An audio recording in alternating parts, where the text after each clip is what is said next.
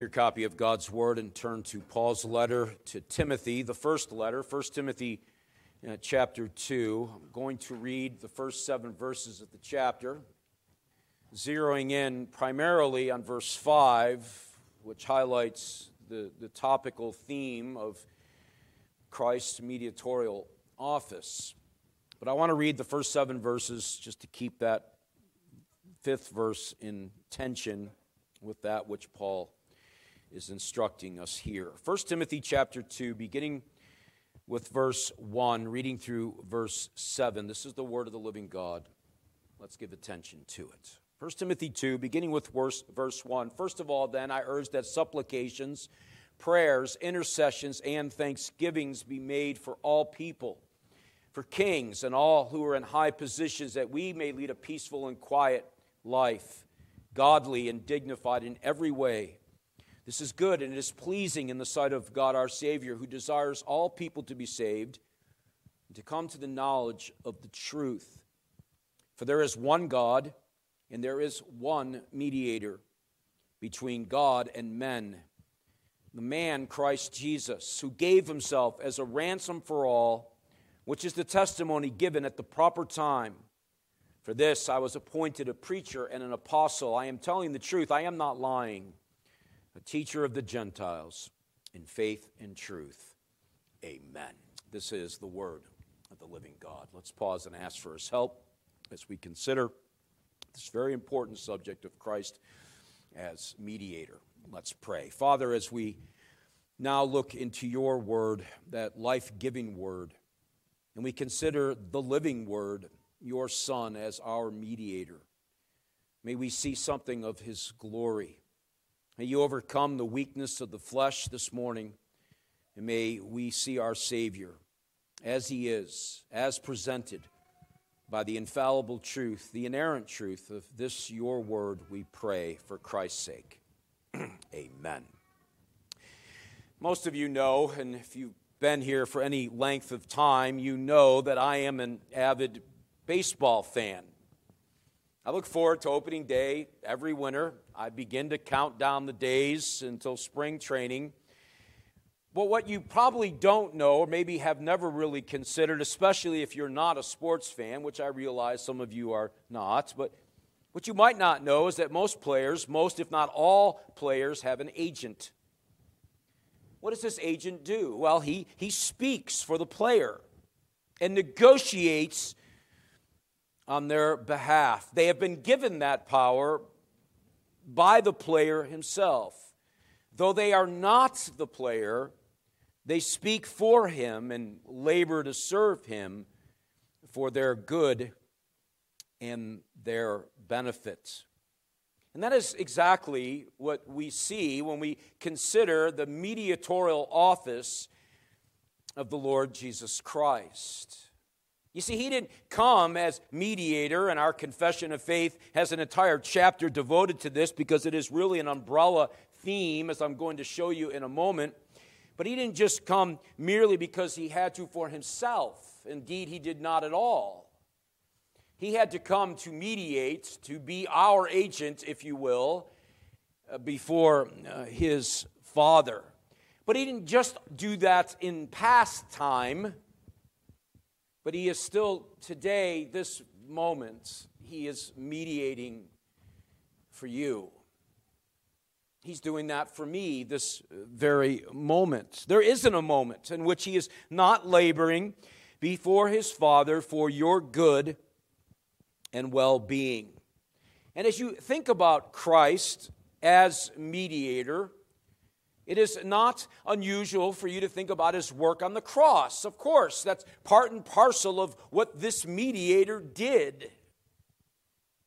In doing that, he secured for you that hope of redemption. He secured what? Peace between two parties. One party being absolutely in the right, the offended party, and you, the offender. He secured peace for you to our Father in heaven. But you also understand, as you think about Christ in this context, Do you understand that this mediatorial work, this office of a mediator, is not just one time?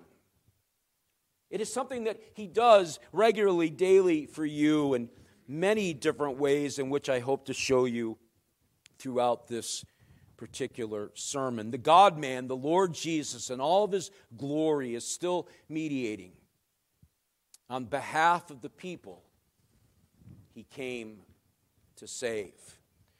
Now here in this context, at least the fifth verse of chapter 2 of 1 Timothy, Paul's giving instructions to Timothy, a pastor, an evangelist, one who was left to run the church and guide her. He's giving instructions at many different things, and one of the things that he picks up there in that second chapter is this zeal that God our Savior desires all people to be saved and come to the knowledge of the truth. And then he says how? It happens through this one mediator, this one person identified clearly, and as you know, the God-man, the Lord Jesus Christ. And so I want to show you this morning the glory of Christ as we've been considering, or at least I've been trying to show you throughout this topical series. I want to show you the glory of Christ as the only mediator between God and men, the only one who can reconcile you to a holy God and Father, and the only one who continues to do just that today. I know it's a lengthy proposition, but it's in the bulletin. You don't have to try to write it down. But I want to show you, with God's help this morning, the glory of Christ as the only mediator between God and men. The only one who can reconcile you to a holy God and Father, and the only one who continues to do so today. 2 points, and it's hard to, in an oral or verbal oral expression to convey what I'm trying to convey in the 2 points, but I'll do the best I can. First, we're going to consider what is a mediator. And then we will look at the second question in the outline, what is or who is the mediator? In your bulletin, those words are italicized to drive forward the point that there is only one true mediator between God the Father and sinners. Let's first consider this question that we have before us, a question that, children, you may wonder, what exactly is a mediator? It's not a word that we use very often, I don't think. It may shock you to know that the word itself is not used all that often in the Bible. I think it's 7 times in the Greek, even going to the Septuagint. It's used 7 times in the entire canon of the Bible. You would think by virtue of that statement that it means it's not all that significant a point, but indeed it is a point, an extremely important point for us to think about. Because not only is the word, although 7 times used, the expression of it is typified all over the place. I'm going to show you that in a minute. So what is a mediator? Children, if you were to answer me that question, if you were to tell me, what is a mediator? Maybe you think like this. You might think, well, sometimes mommy mediates or speaks on my behalf to daddy. Or maybe it's the other way around. Maybe sometimes daddy speaks on behalf of the child to the mom for whatever reason. That's a type of mediator. A fallible one, of course, but still mediating for your interests.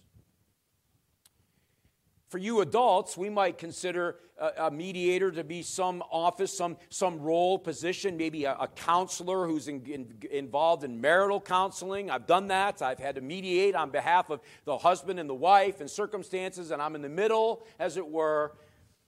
You might see this as a legal expression where a lawyer is laboring for you in a courtroom before a judge. There's hosts of different examples and illustrations from everyday life in which mediation is going on a regular basis. It's probably happening and you don't really even know it. But in the Bible, it is an extremely central theme. Because without the mediator, you wouldn't have any hope. There's no possible way that you on your own can mediate the problem that exists between you and God. You don't have the means. You don't have the ability.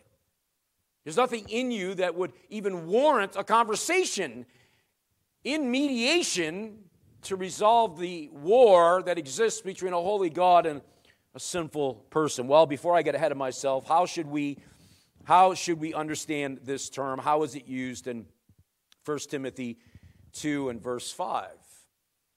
Well, we can define it this way. Literally, it means, quote, basically a neutral and trusted person, one who works to remove disagreement. A mediator is a go-between, or even a reconciler. It could be one who provides a guarantee of fulfillment of contracted obligation.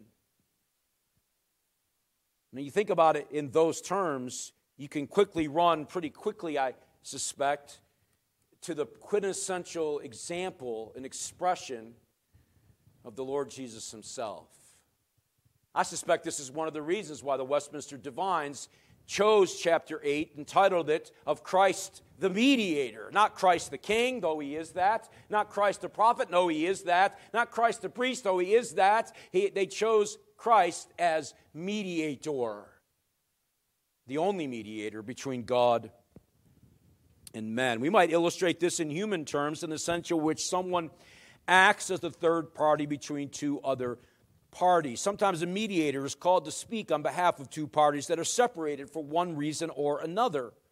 This sometimes happens in marital, financial, or criminal disputes. But the word itself is not common in the Bible. However, where it is used is instructive to us to understand the essence of what this office is that Jesus Christ willingly entered as the God-man. And so we're just going to run through. I've got 5. I know I said 7 earlier, but you'll understand in a minute why it's this way. But anyway, first, the word shows itself in this interesting passage in Job chapter 9. Now, the word there in the Greek is the translation of the Hebrew word in Job 9. Job 9, verses 32 and 33.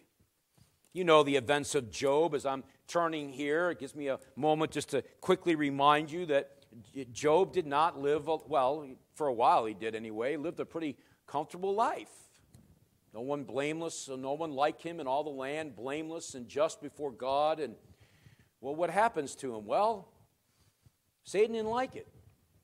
So he goes into the courtroom of God and he arbitrates, he disputes with God. Oh, the only reason he's serving you is because you protect him, you give him all these nice things. And God's like, that's not the reason, but okay, So Job is struck down by Satan. The permission granted by a sovereign God to do these things. And we're right in the middle of these events in Job chapter 9. Job here is lamenting. He is replying to the words of Bildad, his supposed friend, who is supposedly trying to help him in some way, shape, or form. And we have these curious words in Job 9, in verses 32 through 33. For he is not a man, that is, God is not a man as I am, that I might answer him, that we should come to trial together. There is no arbiter between us. This was what plagued him. There was no one to speak for him. He could not rationally, reasonably speak to a holy God that he's been serving all of his days. In the situation he finds himself, there's no one, leaving him functionally hopeless and helpless. Now, in some sense, he's also looking forward to and highlighting for us that coming mediator who would indeed be able to arbitrate between a sinner or sinners and a holy God.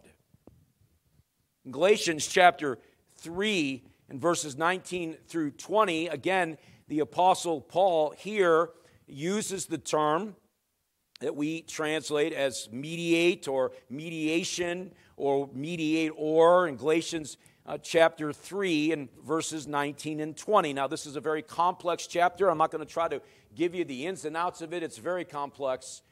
section of Galatians, but just the verses that are there cited, 19 and 20 of chapter 3. Why then the law? It was added because of transgressions until the offspring should come to whom the promise had been made, and it was put in place through angels by an intermediary. Now, an intermediary implies more than one, but God is one. What Paul is talking about here is he's reflecting on the Old Covenant economy. He's making a very tight argument, and he's looking at the Old Testament economy, and he recognizes that the law of God was spoke first directly to Abraham, but then in the case of Moses, God used mediatorial means to communicate his will to the people. That is to say, then, therefore, that Moses is a type of Christ as mediator. Third, and again, I realize I'm not doing these passages the justice they probably deserve, but that's really not my point. Hebrews 8:6. In fact, you might be surprised to find that the rest of the references are in the book of Hebrews. Actually, it shouldn't be surprising because one of the emphasis or the goals of the writer to the Hebrews is to convince the Jews of his day not to return to the types and shadows of the Old Testament, but to lay hold of the substance, the mediator, of which all those other things in the Old Testament pointed to. Well, Hebrews chapter 8 and verse 6. Just one verse. But as it is, Christ has obtained a ministry that is as much more excellent than the old, as the covenant he mediates is better, since it is enacted on better promises. The writer to the Hebrews demonstrates that the mediatorial work of Christ is far superior to the mediatorial work of others. It is because it is enacted on better promises, the promises that will go on into eternity. We're talking about the promises embedded in the new covenant that Christ is indeed the administrator and mediator of. Moses mediated the law, but Christ mediates on behalf of the people he came to save by offering up himself as a ransom for those he came to save. Moses can't do that. This is what makes the new covenant better. Moses cannot die for you. He was a type of mediator, but he could not die for the sins of people. Only Jesus could do that. Hebrews 9:15, one chapter over. Again, the writer to the Hebrews comes right back to the same theme in verse 15. Therefore, he is the mediator of a new covenant, so that those who are called may receive the promised eternal inheritance, since a death has occurred, yet redeems them from the transgressions committed under the first covenant. Christ is identified as the one who mediates for those he came to save, receiving not only salvation, which is what you have if Christ is your mediator this morning, but you have more than that. You have an eternal inheritance. I read that in Ephesians 1. You have this eternal inheritance that's been stored up for you by virtue of the work of this mediator, this God-man who stands between a holy God who is one and you, the sinner. Hebrews 12 and verses 18 through 24 are a more lengthy section that we might not lose touch of the context. Hebrews 12, verse 18, for you have not come to what may be touched, a blazing fire and darkness and gloom and a tempest and the sound of a trumpet and a voice whose words made the hearers beg that no further messages be spoken to them, for they could not endure the order that was given. Even a beast touches the mountain, it shall be stoned. Indeed, so terrifying was the sight that Moses said, I tremble with fear. But you have come to Mount Zion, and to the city of the living God, the heavenly Jerusalem, and to innumerable angels and festal gathering, and to the assembly of the firstborn who are enrolled in heaven, and to God, the judge of all, and to the spirits of the righteous made perfect, and to Jesus. Notice what he says, the mediator of a new covenant, to the sprinkled blood that speaks a better word than the blood of Abel. All these verses here continue driving us forward. Even with the Job text and landing here in Hebrews 12, it continues to argue for the office of mediator that Jesus Christ and only He could actually fill with any security for those He came to save. Now, earlier I said that the word is probably only used a handful of times in the Bible, but it's exemplified all over the place. I picked two, just to not keep you here all day long,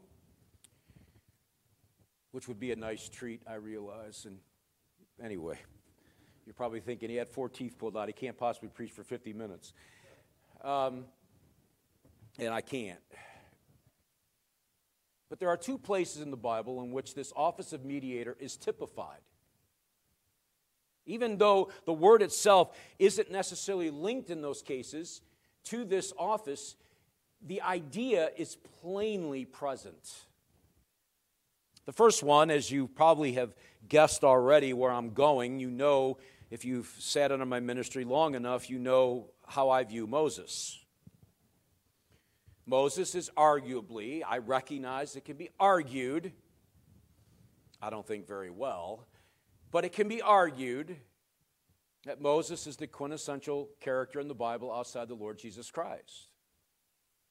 And Moses, as a type of prophet, was also indeed a type of Christ as mediator. One passage I think will convince you of this fact if you have any doubt at all to this truth, and that is that passage that falls right after that horrible, horrific moments in time in which Israel, having been called out of Egypt, freed from their bondage, are making their way to Sinai. They get to Sinai, and Moses goes up in the mountain, and he's receiving the laws, he's receiving the instructions of the tabernacle, the very presence of God in their midst. He's getting all this information, and what happens? The people are rejoicing at the presence of God there at the bottom of the mountain, and that's not what they're doing. They get nervous and jerky, and they decide to make a golden calf. Doom. Idolatry at its highest form. Not only do they make this form an image, they call it God. They call it the God that freed them from Egypt. It's horrible. It couldn't get worse. We find this in Exodus 32. Not a banner day in the life of Israel. And as Moses is on the mountain there, and he looks down upon the plains of Sinai, and he sees what his people that he's just redeemed are doing, he looks at Moses and he says, look, here's the deal. Get off this mountain, because your people have profaned themselves. Not my people, interesting. Your people. God wants nothing to do with them. He's done. He's had enough of their murmuring and their complaining and their doubt and their disbelief. And now, to make matters worse, they commit this act of treason against God Himself. And you would think, well, this is it. The Bible's going to end right here at the end of Exodus 32, but that's not what happens now, is it? Moses is not content with hearing the threatenings that God is going to abandon His people and start over with Moses. What does he do?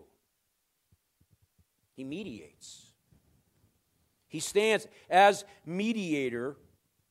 In chapter 33, verses 12 through 23, he stands as mediator to plead with the offended party for the sake of the offenders. I mean, you've got to wonder just exactly what could he say on their behalf. Not much, because they've committed a wicked atrocity. So he doesn't appeal to that now, does he? He appeals to the character and attributes and nature of the God of heaven. Look what he says, verse 12. Moses said to the Lord, See, you say to me, bring up this people, but you have not let me know whom you will send with me. Yet you have said, I know you by name, and you have also found favor in my sight. Now, therefore, if I have found favor in your sight, please show me now your ways, that I may know you in order to find favor in your sight. Consider, too, that this nation is your people. Earlier, God said to him, your people, Moses, not my people, your people. Moses says, no, they're yours. You freed them from Egypt. You brought them out with your powerful hand.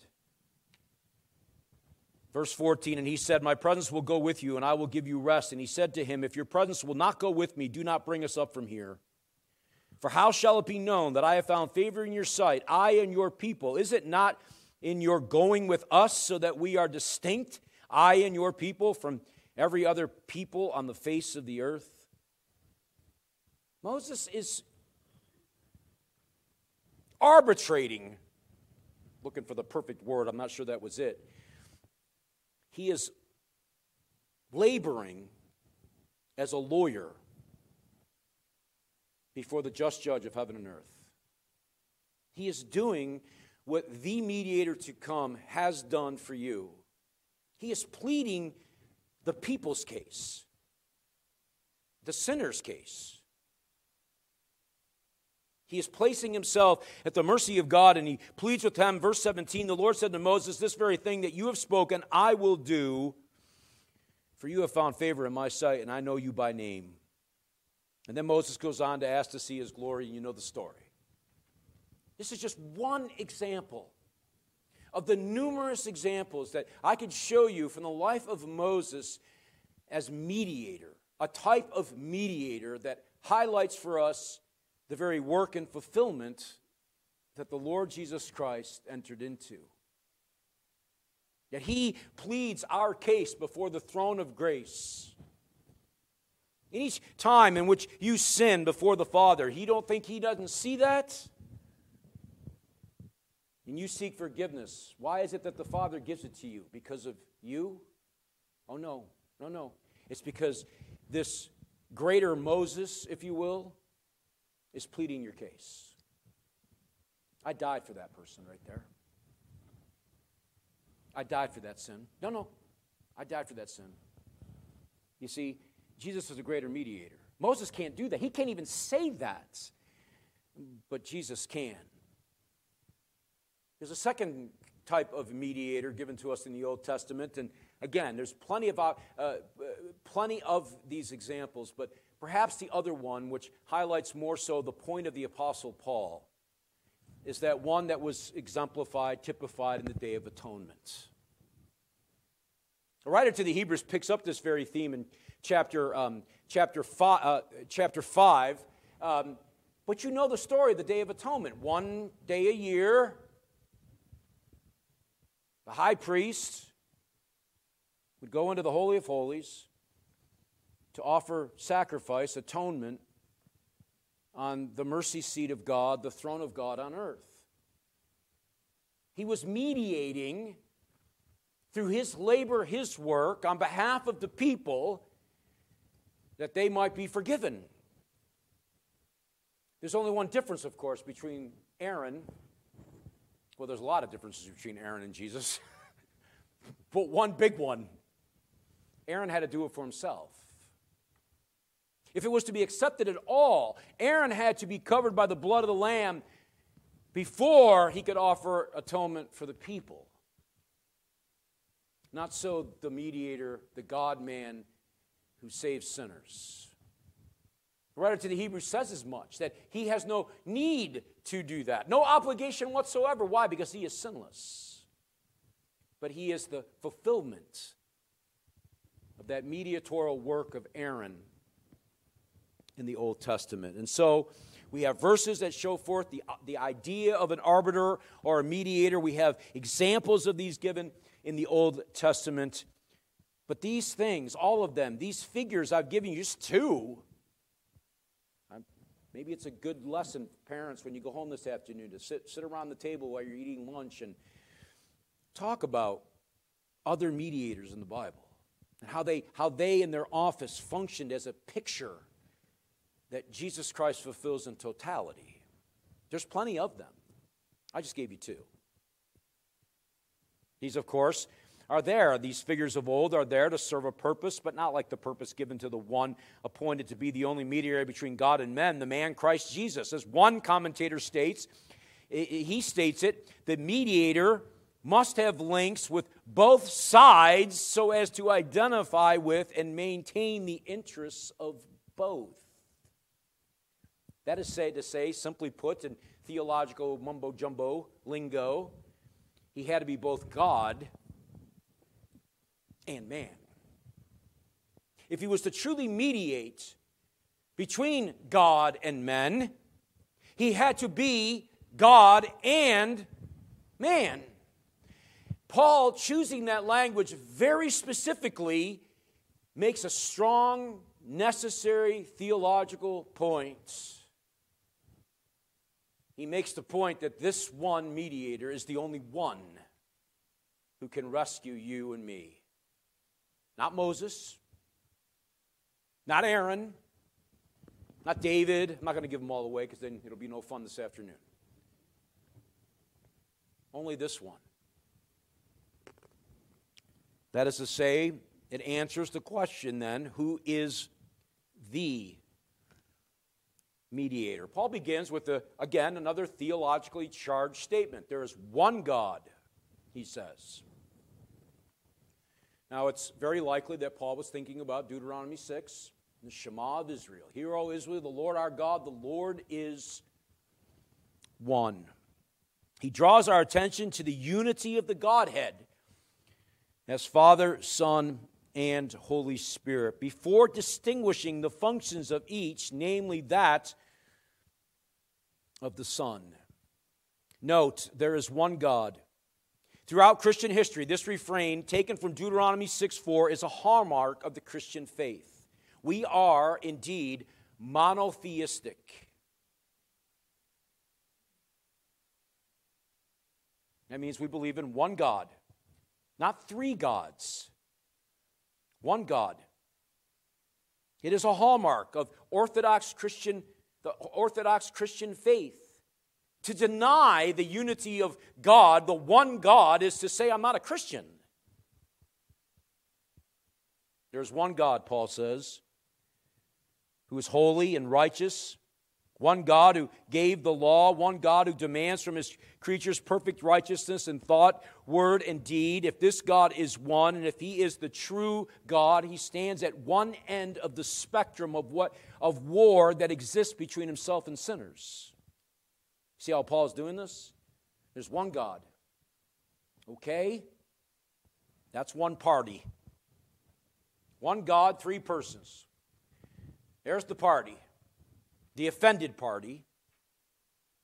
And then he talks about the other side of it, the offending party.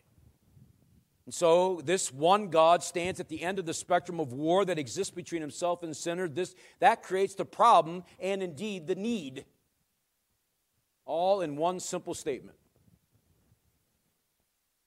For instance, if there is one God, and we must acknowledge right now that we are not him. I know we like to think we are, but we're not. The two parties in dispute is the one God and mankind, humanity, sinners all. Second, there's one God, and the Scripture is quite plain about this. He is holy. There is no error in him, no shadow of turning, no darkness whatsoever, no unrighteousness to be found. Absolutely, infinitely righteous in every way. As such, we have a dispute to resolve because we are not holy and cannot live up to the terms established by a holy God. That was the problem of bulls and goats under the mediatorial office and labor of Moses. There's a dispute. The dispute lies between the one true God who is holy and sinners who are just third mere men. The Bible is quite clear about this point. We are all sinners. If you say you're not, you're lying. Let God be true and every man a liar. And fourth, it then highlights the fact that we, whether we acknowledge this or not, have a great need. We have a need for someone. Since I can't do it, I'm the offending party, and I'm not God, I cannot resolve the dispute. You can't resolve the dispute on your own. you have a need for someone else to do that. To resolve this dispute that exists between a holy God and sinful men, and we're given the resolution. In this, that God demonstrates His love towards His people, and what? He gave us the mediator, the solution to the problem that exists between a holy God who is one and sinners. That is to say, He's given us the only solution.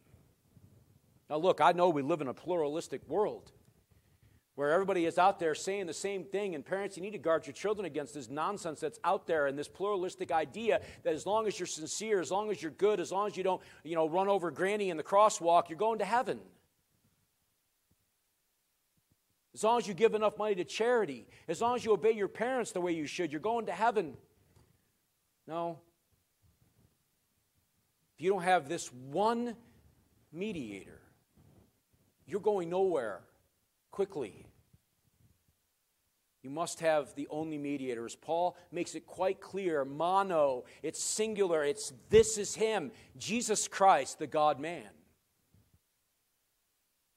There's one God, and there's one mediator, not 2, not 10, not 50. One.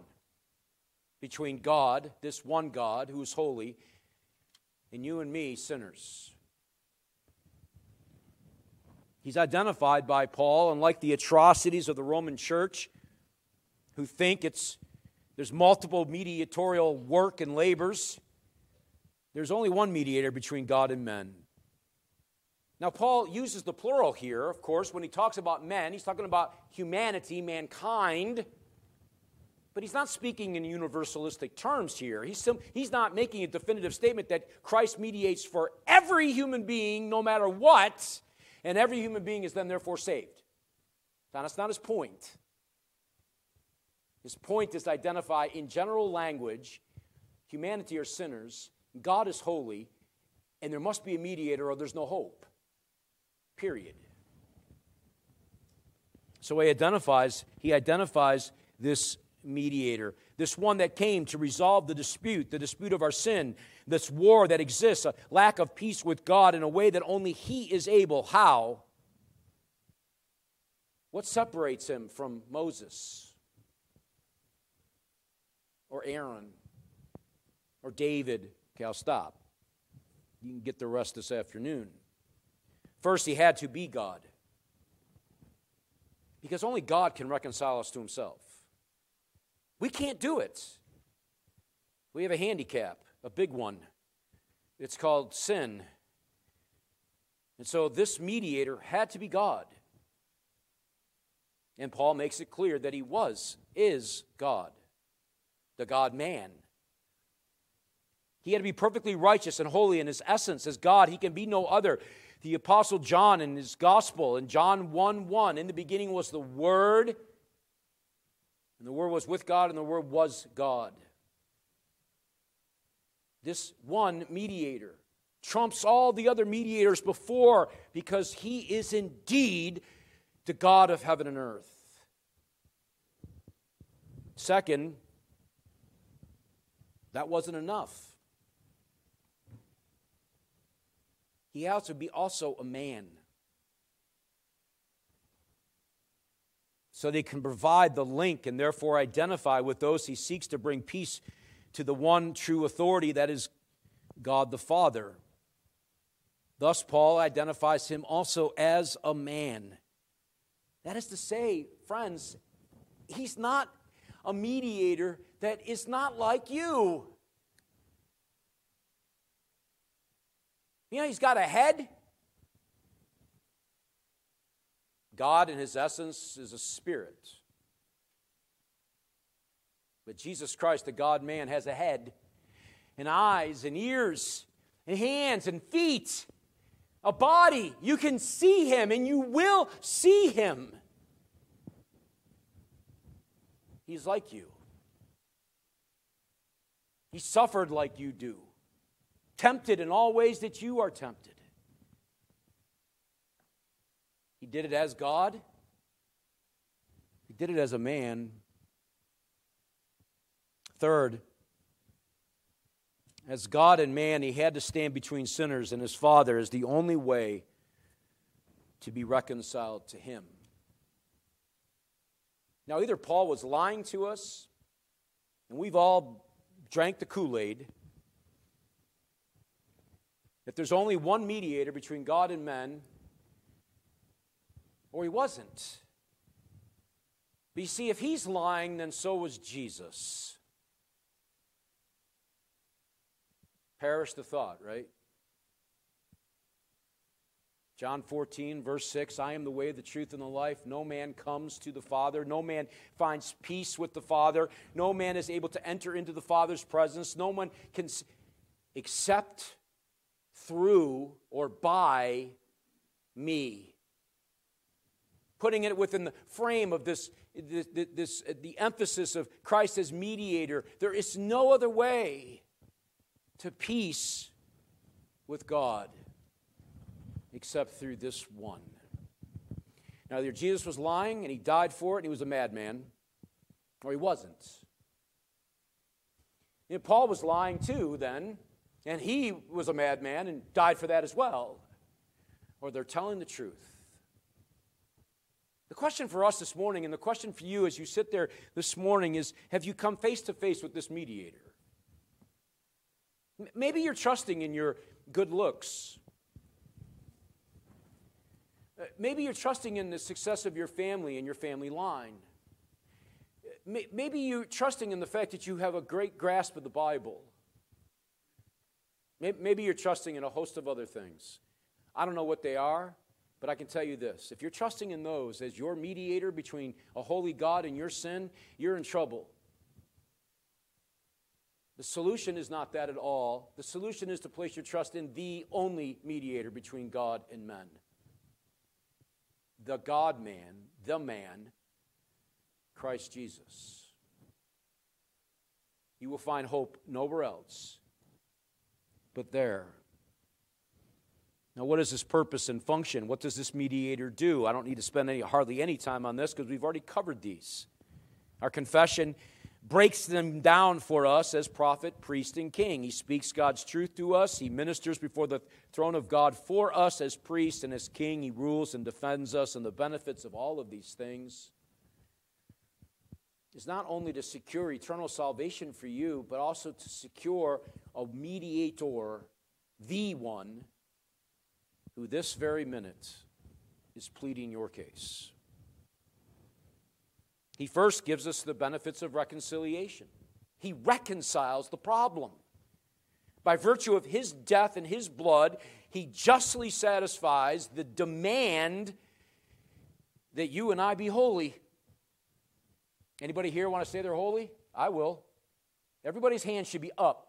Positionally speaking, through this mediator, you are holy before God. And that's how he sees you. And that's how the war ended.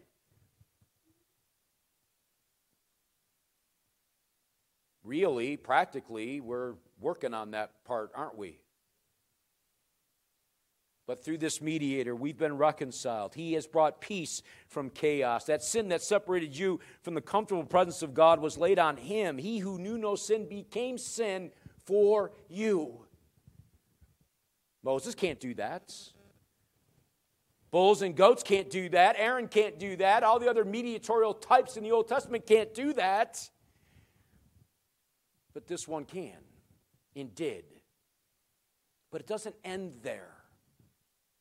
I think one of the problems of westernized evangelicalism is that we see the gospel and the mediatorial work of Christ in the gospel is in the past tense.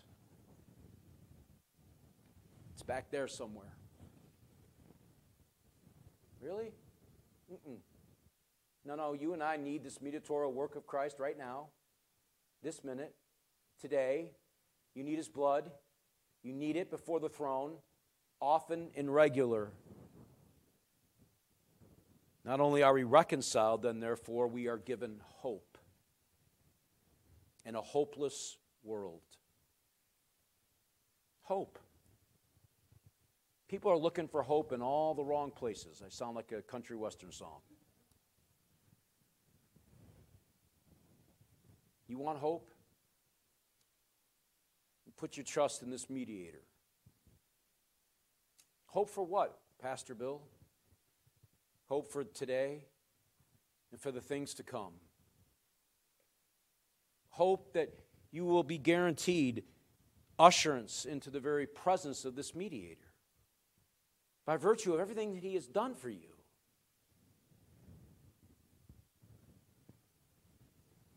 Hope and an understanding that he still labors for his church.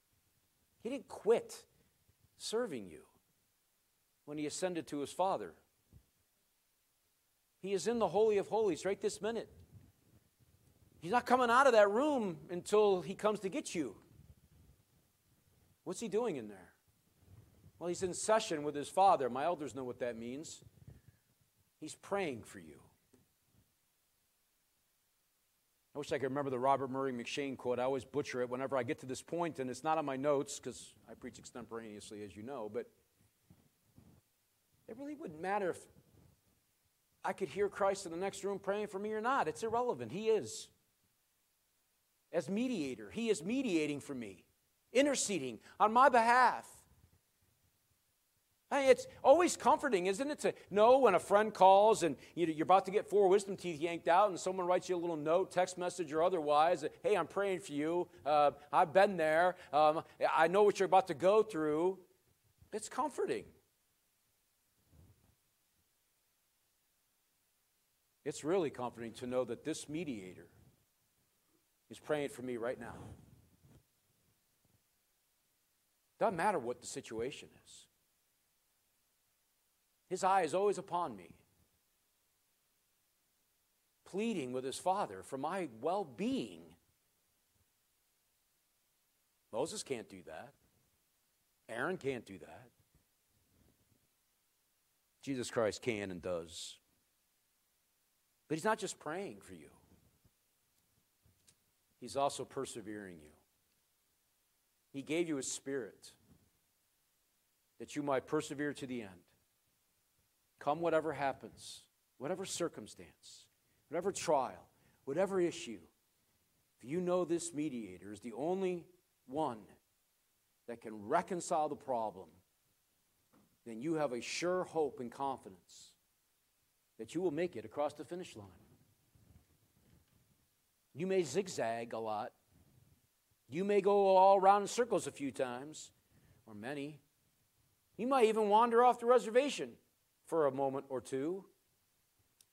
This mediator is pleading for you before his Father. Other men can and often do mediate disputes between men.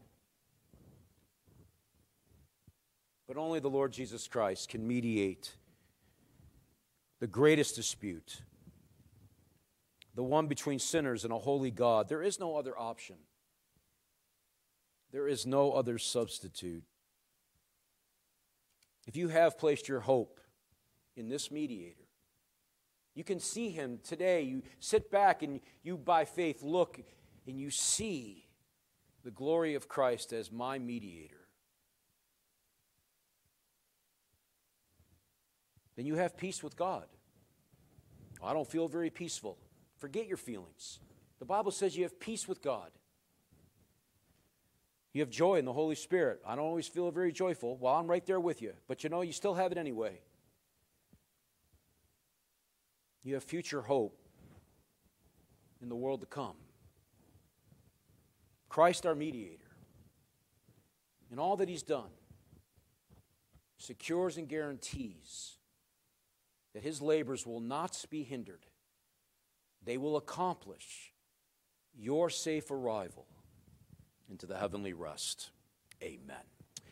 Our Father, we thank you for your word and thank you for all that it shows us, even in the lens, through the lens of the Old Testament. We see the person and work of Christ come forward, but we do thank you for him. Not Moses we don't want, not Aaron.